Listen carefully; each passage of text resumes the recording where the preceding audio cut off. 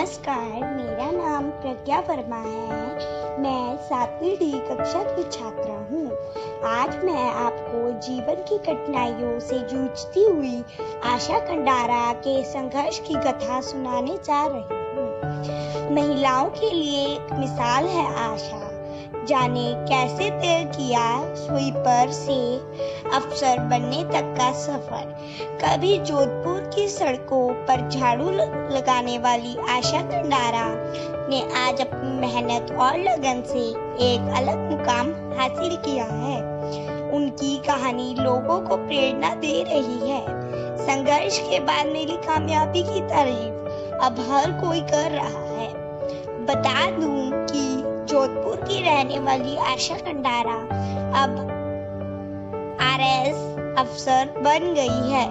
राजस्थान प्रशासनिक सेवा परीक्षा को पास करने के बाद आशा ने सिर्फ परिवार ही नहीं बल्कि राज्य के लोगों को भी सिर गर्व से ऊंचा कर दिया है। आशा के लिए ये सफर आसान नहीं था। कई बार उन्हें लोगों की यातनाएं सुननी पड़ती थी। यही नहीं, स्वीपर का काम करने की वजह से लोग उन्हें हीन भावना से देखते थे, लेकिन आशा को इन सब से कोई फर्क नहीं पड़ता था। उनका मानना था कि अगर आपके पास सपने देखने की ताकत है और उसे हासिल करने के लिए ईमानदारी हो, आपको कोई भी नहीं रोक सकता। आरएस की परीक्षा को पास करने वाली आशा कंडारा को एक नहीं बल्कि कई बार मुश्किलों का सामना करना पड़ा। दरअसल शादी के 5 साल बाद ही आशा कंडारा के पति ने उन्हें छोड़ दिया था। ऐसे में उन्होंने फैसला किया कि वह अपने बच्चों को साथ लेकर आएंगी।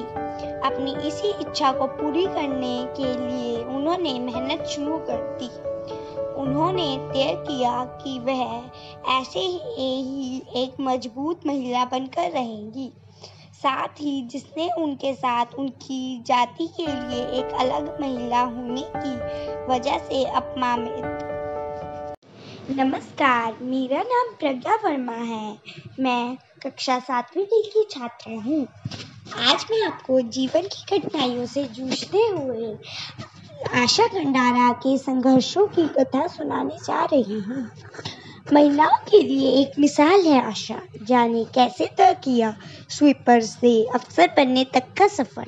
कभी जोधपुर की सड़कों पर झाड़ू लगाने वाली आशा कंडारा ने आज अपनी मेहनत और लगन से एक अलग मुकाम हासिल किया है। संघर्षों के बाद मिली कामयाबी की तारीफ अब हर कोई कर रहा है। बता दूं कि जोधपुर की रहने वाली आशा कंडारा अब आरएस अफसर बन गई है। राजस्थान प्रशासनिक सेवा परीक्षा को पास करने के बाद आशा ने सिर्फ परिवार ही नहीं बल्कि राज्य के लोगों का भी गर्व से ऊंचा कर दिया।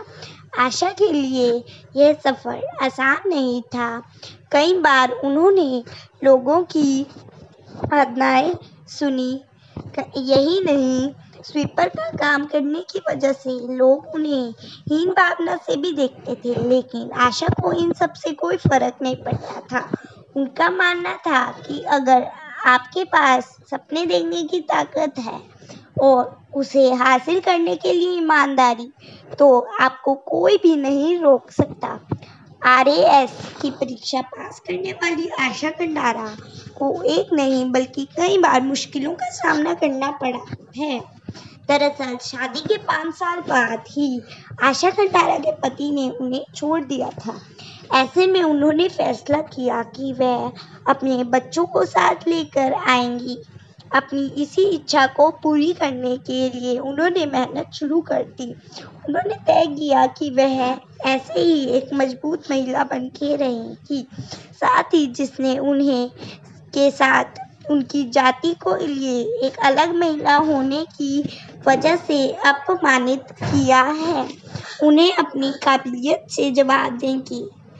टाइम्स ऑफ इंडिया को दिए इंटरव्यू में आशा ने बताया कि लोगों की यातनाओं और अपमान ने मुझे आगे बढ़ने की ताकत दी, क्योंकि समाज को सिर्फ शिक्षा से ही बदला जा सकता है।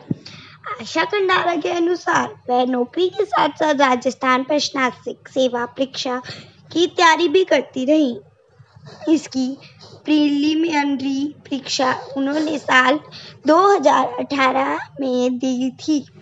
इसे पास करने के बाद उन्होंने आखिरी परीक्षा के लिए दिन रात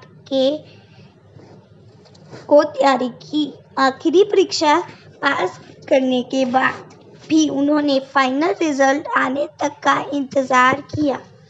जिस दिन परिणाम घोषित हुए उस दिन तक वह शहर की सड़कों पर झाड़ू लगा रही थी। आशा कंडारा के अनुसार यहाँ तक पहुँचने के लिए उनकी जर्नी भले ही काफ़ी मुश्किल और संघर्षों से भरी थी, लेकिन अब वह उन लोगों के लिए कुछ करना चाहती है जिनके साथ अन्याय हुआ है और समाज द्वारा वंचित रहे हैं। धन्यवाद। आशा है कि आपको आशा कंडारा की कथा अच्छी लगी होगी।